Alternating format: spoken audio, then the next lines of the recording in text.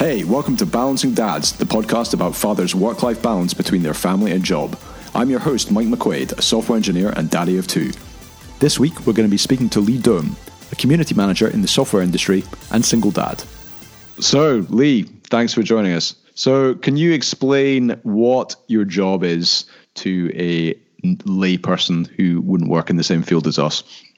So, my title is essentially community manager, and basically what that means for me, community manager is actually a really vague job description. It can be lots of different things, but in my particular case, it means that I work with a number of different projects that GitHub, the company that I work for, puts out, and basically I help them deal with all the people that show up and basically help them build processes and procedures to scale up and handle the entire internet. Well, hopefully not all at once, but sometimes. So yeah, basically help them learn how to deal with mean people or how to deal with too many nice people or, all of those kinds of problems. And how did you get into that? Like, what was your background or direction or previous jobs or whatever? So I spent over 20 years as a software developer, working for companies like Intel, Microsoft, and Amazon. But basically, in my off hours, I ran a BBS. I worked message boards. I handled bunches of different communities kind of on a volunteer basis. And eventually, a few years ago, I was volunteering as a message board moderator for one of GitHub's projects called Atom. It's a text editor, and they really liked what I did, and they asked me to come on full time. And I really enjoyed working with the people that I work with at GitHub, and so I said yes, and yeah, that's how I got here. Awesome. So what's your family setup? Kids, partner? So I have 3 kids, but I'm a single dad. So I'm estranged from the 2 older kids due to divorce and other complications. But my youngest child, Raven, my daughter Raven, she decided to move in with me at one point, and so she moved in with me and lived with me, and she's getting ready to turn 26. But she moved out a couple of years ago, and she's doing great. But we spend a lot of time together still, and I think we have a great relationship. She's coming over for dinner tonight. So awesome. So how was it that she ended up living with you? So basically, she when she was getting ready to turn 15, she called me up out of the blue and said, "Dad, can I move in with you?" And I divorced her mom when she was 5, so it was a big shock actually that she did this, even though a very pleasant shock. It still kind of caused me to panic, and so I said, "I'll call you back," and called my best friend that I've known since 4th grade and asked him what I should do, and he said, "Okay, step 1, hang up and call her back and say yes, and then call me back, and then we'll figure out where to go from here." So then basically it was, we both kind of agreed that it was going to be this 6 months trial run, but secretly we were both plotting that it was going to be permanent. And so at the end, we both revealed our secret plan, and so it became permanent, and she moved in with me and stayed. That's lovely. Is she still relatively nearby? Yeah, actually she lives like 2 or 3 blocks from me in her own condo. And I should have asked you earlier on, but remind me, whereabouts in the US are you staying? I live in Kirkland, which is near Seattle. Awesome. So with Raven, cast your mind back to, I guess, when she was still in, I guess it would be high school. So what did the average kind of weekday look like with kind of her and you? The average weekday was typically her waking up and then and kind of getting ready for school, and then me getting up and taking her to school, or seeing her off if she was riding the bus or going with a friend, and then me coming home, relaxing for a little bit while I got ready. Then I would go to work and go through my typical work day. Typically, then I'd get home well after she did, and then we had this kind of setup where basically we would tag team watch TV shows. Well, actually, it's probably not the best description, but basically we would, every season we would pick a new show that we were going to watch together. And the first few seasons, it was America's Next Top Model, because that's what was Raven was into at the time. And so we would typically watch some TV show together and have dinner and talk about our day, and then both of us would go to bed at our respective times. Nice. And at that stage, because you work from home now, right? Were you working in an office or working from home then, or? Yeah, most of the time that Raven was living with me, I was working in an office, but the last year or so, I was working from home. How did that change things, if at all, working from home? So basically working from home didn't particularly change things. Basically, other than, because she had graduated high school and was, either working or not working or what have you before she kind of found her legs.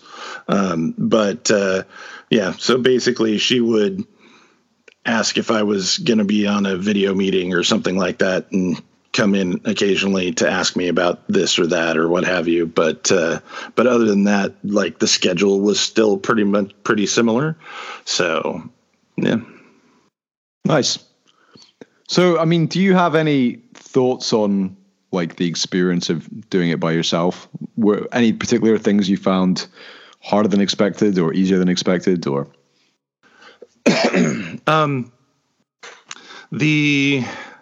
The main thing was, there were a couple of things. So one thing was I had a number of friends growing up or in my early 20s who kind of had the negative experience of their dad divorced their mom and then went off and started his new family. And so basically dad kind of pulled away and started the family that they felt he really wanted all along or something like that.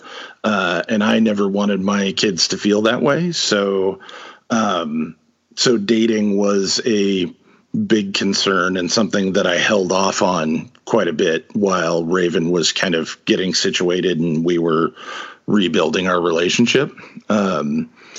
And so then it was kind of a big decision of like, okay, you're ready for this and I'm ready for this. Right. And, so that was kind of, that was challenging. But so did the two of you have like a conversation about that before you started dating again? Yeah. Basically I sat her down and we talked about it, and, she basically said, yeah, it's fine. It would have been fine before, but, thanks for having having a frank discussion about it. So another question, maybe zooming out from the parenting stuff, just is, I guess you've been, it sounds like, in tech for a fair while at this point. How have you seen things change? I guess particularly with through the eyes of being kind of a parent and looking at things that way in the, 20 plus years you've been working in the technology sector? So, yeah, I mean, when I started, mobile phones weren't, they were a thing, but it wasn't something that the average person could afford, let alone afford another one for their children, right?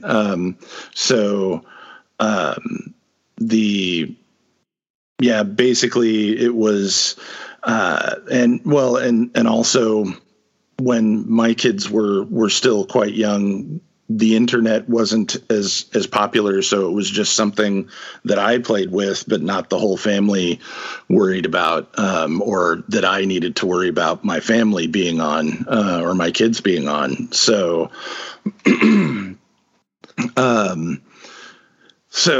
and then as they grew up, wanting them to be internet savvy and kind of wanting them to have these experiences and have these tools available for themselves. And then eventually, like, it becoming both cell phones and the internet becoming just a fact of life and something that everybody kind of had to have. And so working with my kids, and especially Raven, on, here's how to be safe. Here's your cell phone so that I can get a hold of you whenever I need to, and all that sort of stuff. And it's just huge sea changes in how to, coordinate, how to plan things, and then also these, basically how to keep my family safe. When, even at home, they might be exposed to things that I might not feel super comfortable about. Would you say you kind of, as a dad, lean more towards the kind of trust and hope for the best, or more towards the kind of lock things down and, try and keep everyone safe that way? I definitely lean far more towards the trust and hope for the best. The main thing about keeping kids safe is number one, realizing that they're going to figure out ways to do what they want. So the main thing is to basically, number one, have a good relationship with them, so that if they run into problems, they feel comfortable talking to you about it. Because it's the kids that basically are just super protected, and then run into a problem and then don't have a good relationship with their parents, that bad people can take advantage of, because if they get into a tough situation or an embarrassing situation, they might not talk to their parents, or they might not have a good relationship with a teacher or somebody that they can say, hey, I'm in this weird situation and I don't know what to do.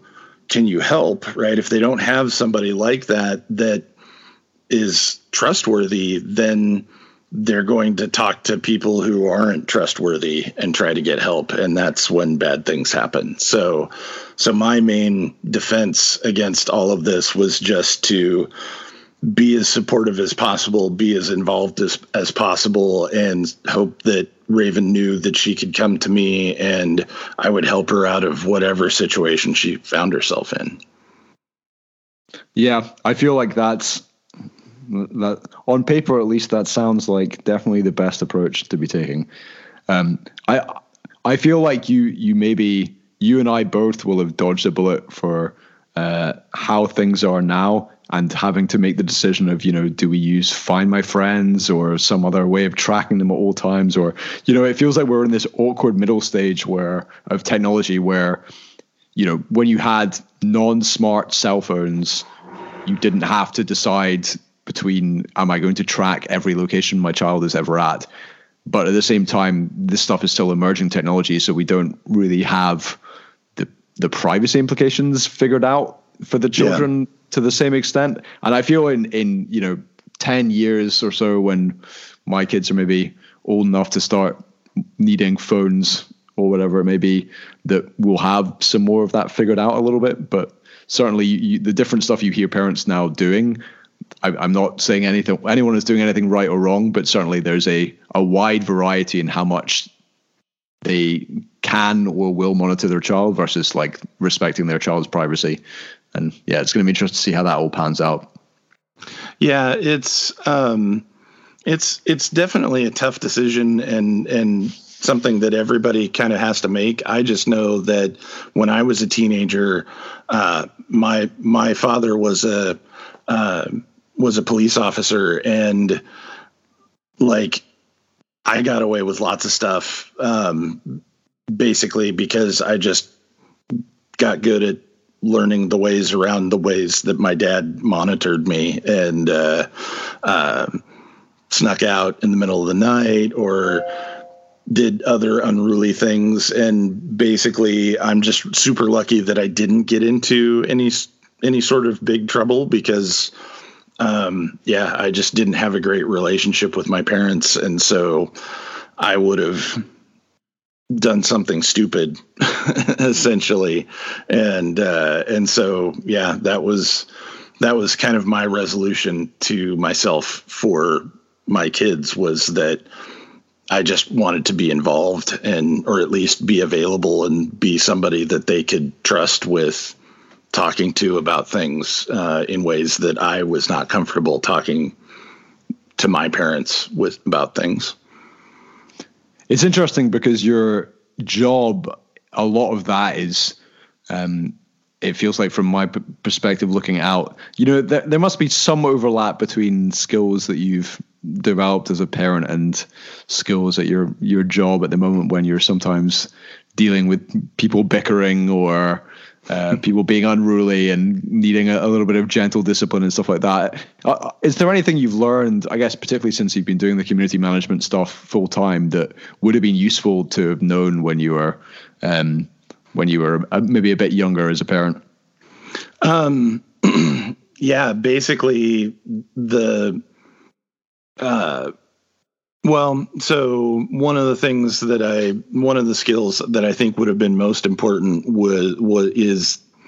is speak softly because you carry a big stick, which is kind of my twisting of the Roosevelt quote, but basically just recognizing as a community manager, because I have essentially the power of position of being able to, lock posts or ban people or what have you. I don't need to speak loudly, right? I don't need to yell at people. I don't need to sternly correct people or anything like that. I can just be soft and kind of nudge people in the right direction. And because I have that power of position, people are more likely to listen to me, especially if I don't wave the power around willy-nilly. And I came from a very authoritarian household because my dad was a cop. And so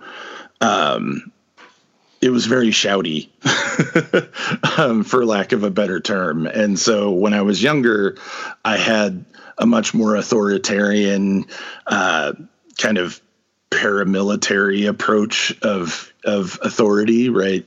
And so I was much more strict and stern when I was younger, and as I grew older, learning the kind of the soft touch system and how to kind of gently influence people in the right direction would have been a much better approach.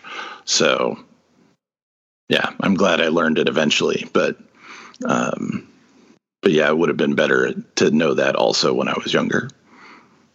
But it sounds like with Raven, when she was living with you, that by that stage you were already, more chilled Lee rather than authoritarian Lee. Yes. I think actually the Raven moving in was the catalyst of or at least a significant driver of that transformation. When she first moved in, I was still more on the authoritarian side. And so just kind of working through some things with Raven and kind of figuring out what worked between the two of us and going to therapy and everything and working with my therapist to figure out what works better. And, definitely helped move that transformation along. So yeah, a couple of years in, it was, a much better relationship and a much more smooth transition.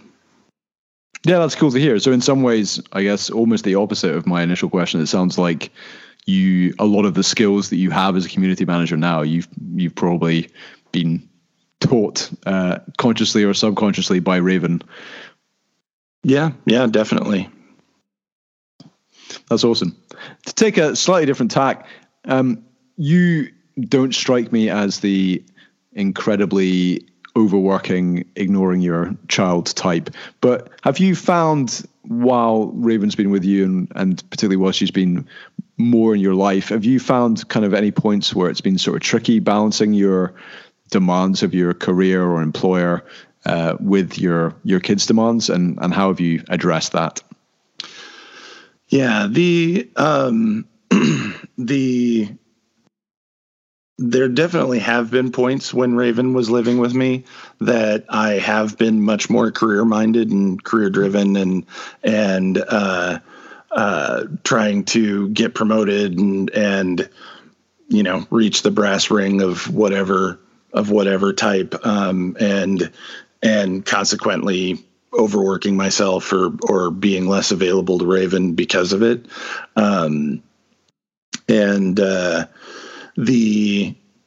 Basically the balance that I struck was even if I was working super hard and super late during the week, the weekends were sacrosanct, right? Basically the weekends were the time for us to spend together and go do things or see things or try new activities. And we always had kind of at least a little bit of time in the evenings to spend together and catch up. But yeah, the weekends were kind of our time to plot and plan and do cool things. So yeah, that was essentially kind of the best way I could find a balance for that. Were there any times where you kind of had to explicitly draw those lines with an employer or boss or whoever, like someone asking you to do stuff at the weekend and you had to, or was it more just, self-management?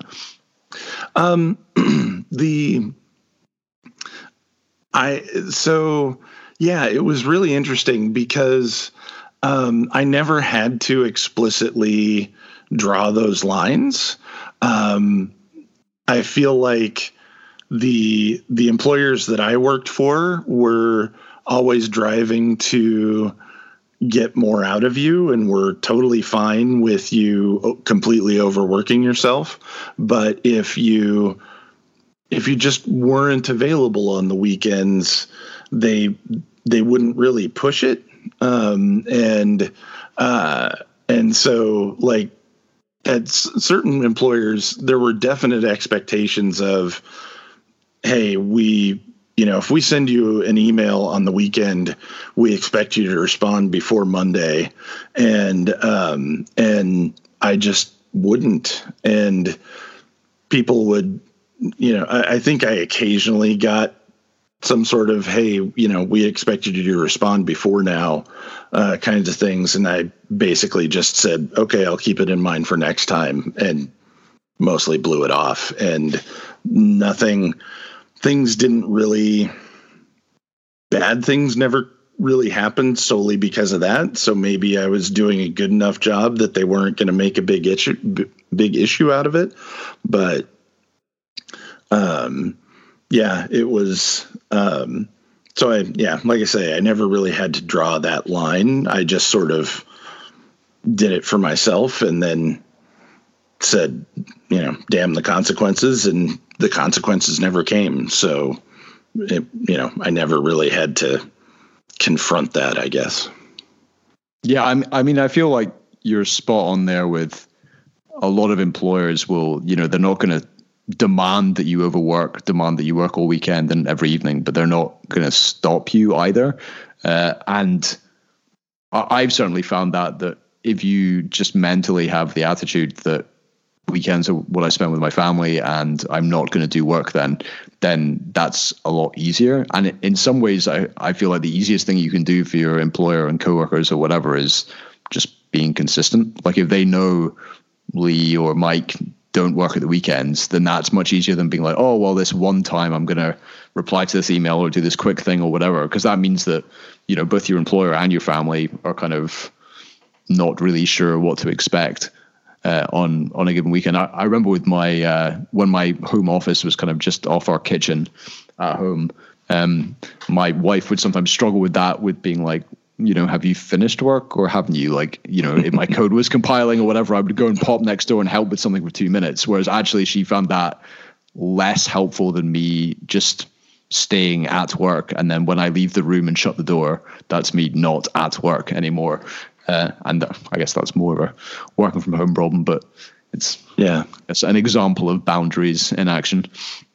Yeah. I mean, I definitely had, even though I wasn't working from home, I had employers that gave me the tools that I could work from home, or, basically I had email on my phone or whatever. So they kind of expected that to be a possibility at least. And so there definitely were times where, I would pull out my laptop and get some work done in the evenings. But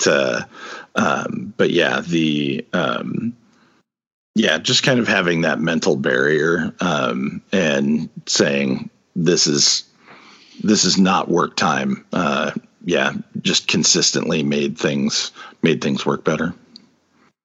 Yep. Awesome. What would be your favorite little hack you remember from I guess the peak parenting days? Obviously you're still Raven's parent, but she probably doesn't require quite as much day-to-day involvement as she once did. What's like almost like a little trick or hack or whatever that you came across that you were like, what, this would be really useful for other dads to know? So